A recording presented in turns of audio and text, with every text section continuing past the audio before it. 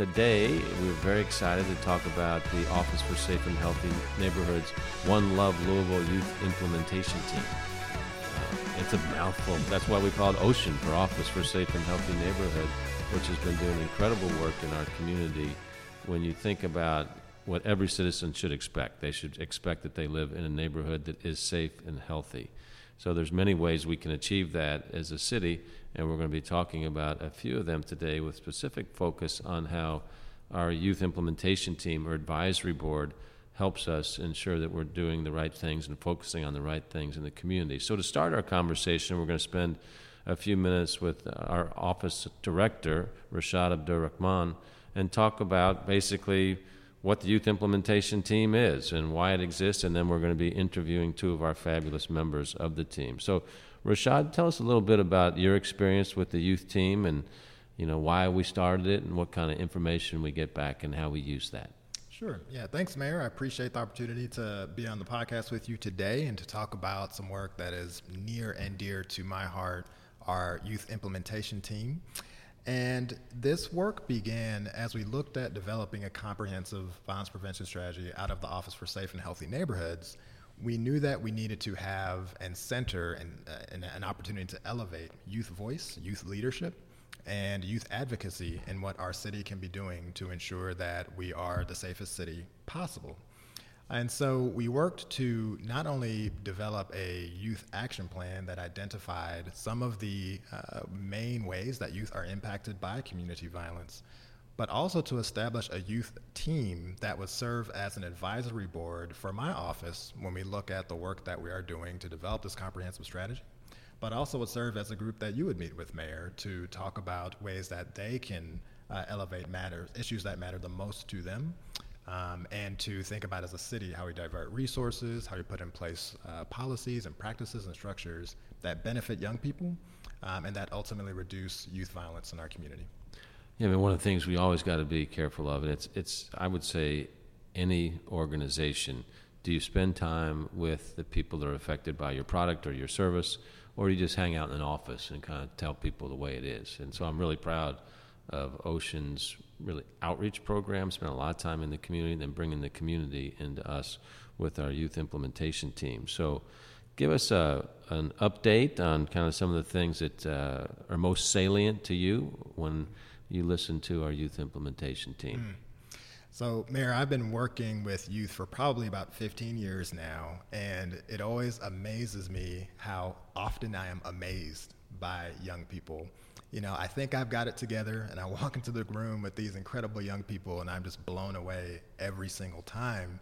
And it's not only, I think, the brilliance that these youth demonstrate every time that we're talking with them and the incredible ideas that they have, but I think it's the honesty and the integrity with which they hold themselves. And I think the courage that they have when they're speaking to what matters to them, when they're speaking to what issues they're experiencing, what problems they're seeing, and their commitment as they come back for every meeting, as they show up for events, their commitment to making their city a better place is inspiring for me. And so, I'm amazed, I'm inspired, and I'm honored, I think, to have this incredible group of folks who place their trust in us to come and to work alongside us. And so to your point, Mayor, youth in our city are often most directly impacted by community violence. And so they've got to be at the table when we're having discussions or when we're formulating strategies to reduce youth violence, and not in a way that's tokenized, but in a way that really lifts up what young folks want to see us doing and how they want to see us doing it.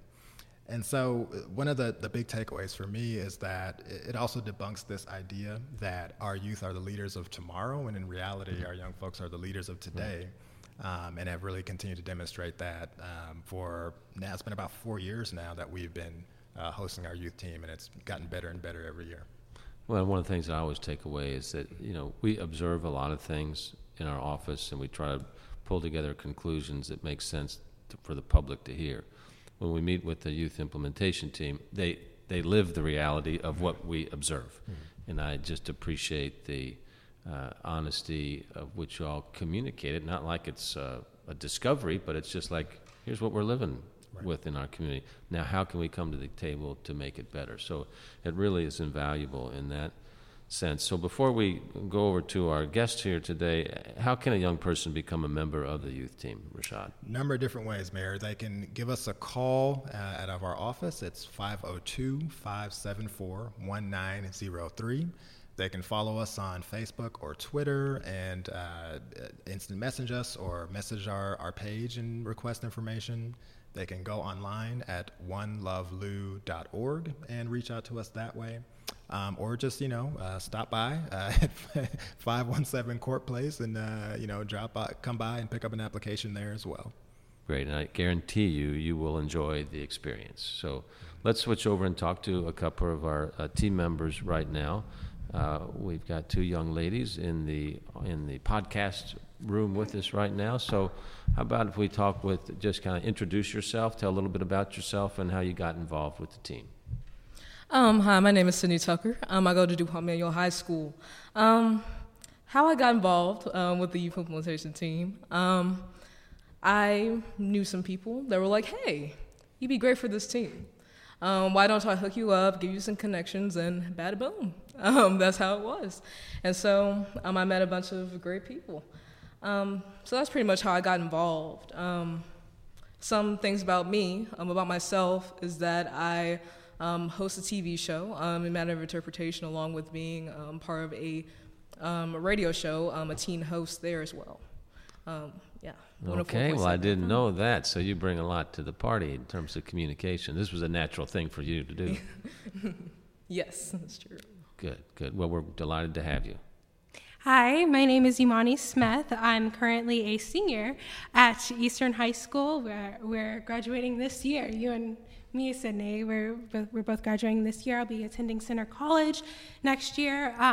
Really how I found out about the youth implementation team was that I was just seeing a lot of other youth, a lot of other determined, competent youth getting involved with this program, and I was really convinced that this was something that I needed to be a part of.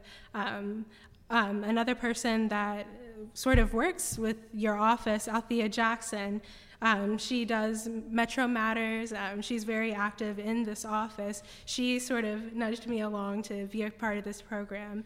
And then just my involvement from this past summer with being a part of the American Legion Auxiliary Girls Nation, and getting to sort of get a glimpse of how politics, how government works. I think it all kind of culminated in that I'm here. So it's like, what are your all's observations? I mean, now you're kind of on the inside a little bit in terms of understanding how information comes to our office, how we process it, how do we try to improve the community. Share a little bit with us your observations on how things work or don't work. What surprised you, not surprised you? Do your research first. Most definitely. If you're going to go into something, make sure you do your research. There's a lot to learn and a lot to see and a lot to observe. Don't automatically assume that you know everything. And observation is also key when working with people, especially bright, intelligent people like the people I'm working with now. I think that just from my being a part of this team, definitely what I have observed is just how intricate Metro government is.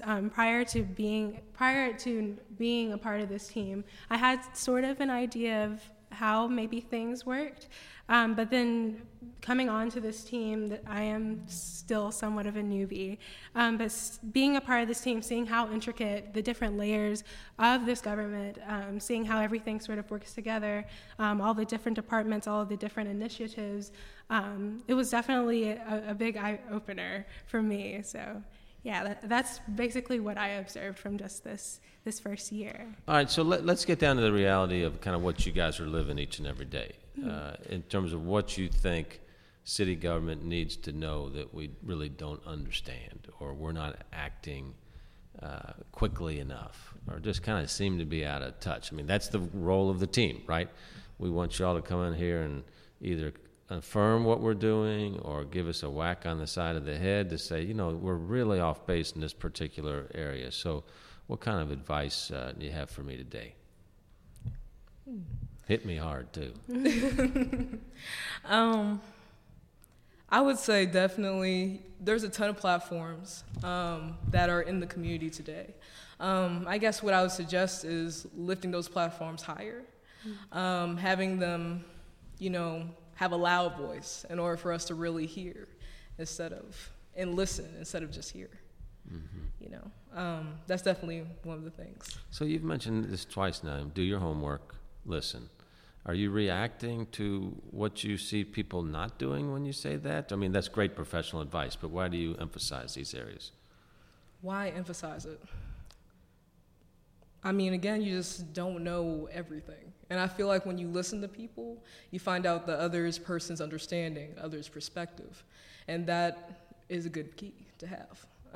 That's a great life lesson for anybody, right? Because we have some folks come in and just say, you all don't understand, you need to do this, right. And the other thing without even understanding the context of what we're trying to do. Now, we want to always be open, right? But what's feasible for us to do together as a community is kind of the sweet spot that we're trying to find so that we can actually get things done. Okay. So, Imani, how about you? Give us some advice or observations. I think just from this year, first I would like to say that I believe that this office is doing incredible work. Let me just go ahead and throw that out there, that you have given us an amazing platform to be able to speak on the issues that are plaguing youth today, speaking about the issues that a lot of youth face, because let's be honest, a lot of the issues that we face today, our parents didn't face the same exact issues. They had their own issues of their generation, but our issues are different.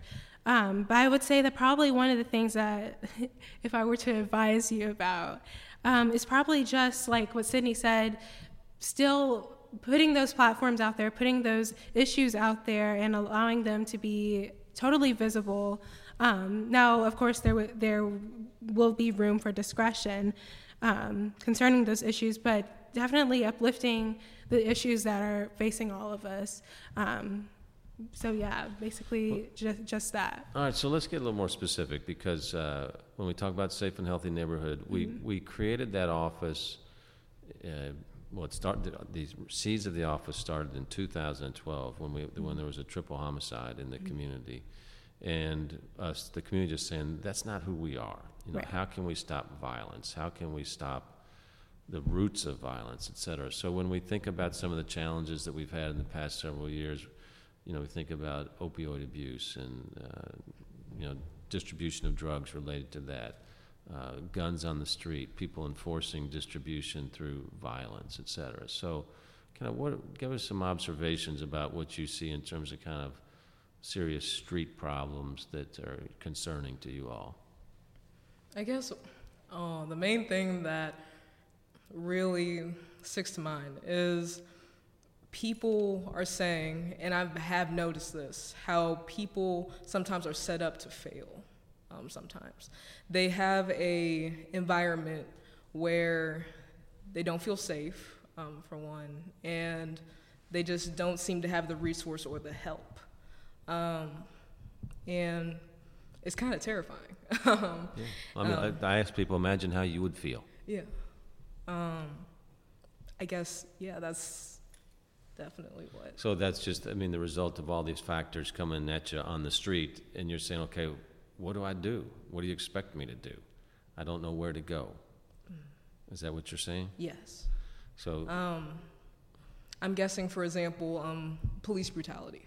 That's a big thing that's brought up. How I remember a conversation where someone was saying that police departments are right outside of the environment which they assume, hey, there's going to be trouble here. And once you assume, people automatically have the, mindset of, oh, they don't trust us, they don't care, something like that. Yeah. Well, that's something we're working through all the time, right? In terms of police community legitimacy, the police are aware that they're only as legitimate as the community sees them, right? It cannot be, how do you say, well, we're the police, we're in charge. Okay, there's some aspects of truth to that, but then the question is, how do you co-produce safety together between the police department and all of our citizens? And that youth voice is so important in that co-production. Right. I would You mentioned the opioid crisis, excuse me. Some of the issues that I've observed and that our group has also taken on this year, and we've spoken with you about this in our meetings, is that of mental health, violence, and drugs. One of our members, she said complacency is violence. Complacency itself is violence. But those three issues that we sort of just tackled on this year, those have been so poignant in our city. There's definitely something that I see when I'm just in the car with my mother. You see the impact of these issues on youth. You see them in our schools. You see them in our places of worship. These are real issues that are affecting youth, and they're issues that if we do not tackle on, if we do not take them head on, that they will affect the next generation, and they've already begun to. So I think that what we've sort of been affixed with now is trying to figure out, okay, well, how do we sort of stop this from progressing? So definitely those issues are that we've taken on. Those are what I've seen. We're in the middle of budget discussions right now, and it's a challenging time because we've got this extra pension cost, which means services are being cut because the revenue was not raised. So there's some discussion about, how do you allocate resources in a community? And some people are saying we need more police officers. The activities like what Safe and Healthy Neighborhoods is doing is nice, but it's not, absolutely essential. It should just be police officers making sure the streets are safe. I mean, do you all agree with that, or is it a little bit more nuanced than that? Personally, I believe that there is a dire need for both, because yes, we do have police officers who are doing incredible work. They are doing incredible work within this city, but the Office of Safe and Healthy Neighborhoods, they take on these issues and they really try to encourage and galvanize community involvement, just people being a part of their community and knowing about the issues and becoming and just being involved. On March 21st, when they took that vote, we actually we delivered a speech at the Metro Council meeting, and we did push for them to just increase the insurance premium tax, and even though that was voted down, and we are still faced with this issue of how do we fill this financial gap that's coming from Frankfurt. We definitely need both. We need the services within our community. They are an essential part of what makes Louisville, Louisville. Well, we found it when they're funded, we get results. Right. Right? Of course. Most definitely. I'm just going to go back to the platforms real quick to say that I would say, ask if they need any help, most definitely. Be like, hey, do you need any help? But most definitely, we need services in our community. And there's different views on things and everything, but I feel like for the budgeting, it should go towards the voice of the people and what their perspective is. Right. Do you understand? Yeah. Yeah, and I can't tell you, I was so proud of y'all when you went and spoke to the council. I mean, so you're taking the work of the implementation team to the next level, to advocate for public policy. And that is just a step that most people didn't work. So we didn't win that one, okay? But now your all's voice is in the process, and we're going to keep fighting. That's what I would encourage everybody to do. Stand up for what you believe in. If there's injustice anywhere, it's injustice to all of us. So we've got to speak out against that. And you all have been a great agent for change in that. We'll be announcing at the next meeting. But, we've talked also a lot about vaping. Right. In that. So that has really influenced us to push for tighter controls both locally and statewide. And then I'm a member of the United States Conference of Mayors. So we have introduced a resolution to ensure that communities around the country are more than aware of the dangers of electronic cigarettes and vaping, especially in our high schools. It's become a big epidemic. Yes. So all the mayors of America will vote on that in about a month. I'm sure that it will pass. That has been influenced by you guys, making that happen with our youth implementation team. So that's the way it's supposed to happen, of, knowledge of what's happening, influencing us, passing public policy. Good job to you guys. I just want to say thank you very much. I mean, that's when you know you're making a difference. Yes. Thank you. All right, so let's close with your plans for the future. You're both high school seniors, and change is coming your way. Cindy, you were saying that? Yes, it really is. Faster than I think. But yeah, I guess for my plans for the future, I'm planning on attending Spalding University with a double major in business and accounting. And what I'm planning on pursuing with that degree is being a CEO of my own homeless shelter. Because I noticed that 1/3 to 25% of the homeless people are mentally ill, and it's definitely a problem today, an issue that we definitely need to discuss. And people are not quite understanding all of the sweepings and things like that going on. So, Tremendous goal. Yeah. Want to help you with that. Imani? So I guess my goal, my goals for the future, like I said, I'll be attending Center College this fall. I will be on a pre-law studies program. I will be majoring in politics and minoring in international studies. So we'll see where that takes me. From there, I will be going to law school. And after that, I'll just be pursuing casework, doing a lot with nonprofits, continuing sort of what I've started to muster up with the youth implementation team, and sort of just furthering the work that we've already started. So. Well, we can't thank you enough. Rashaad, thank you for your leadership, and Imani and Sydney, thank you guys for being such valuable members of the team, and look forward to doing more good work with y'all. So this has been the Mayor Greg Fischer podcast. Until the next time.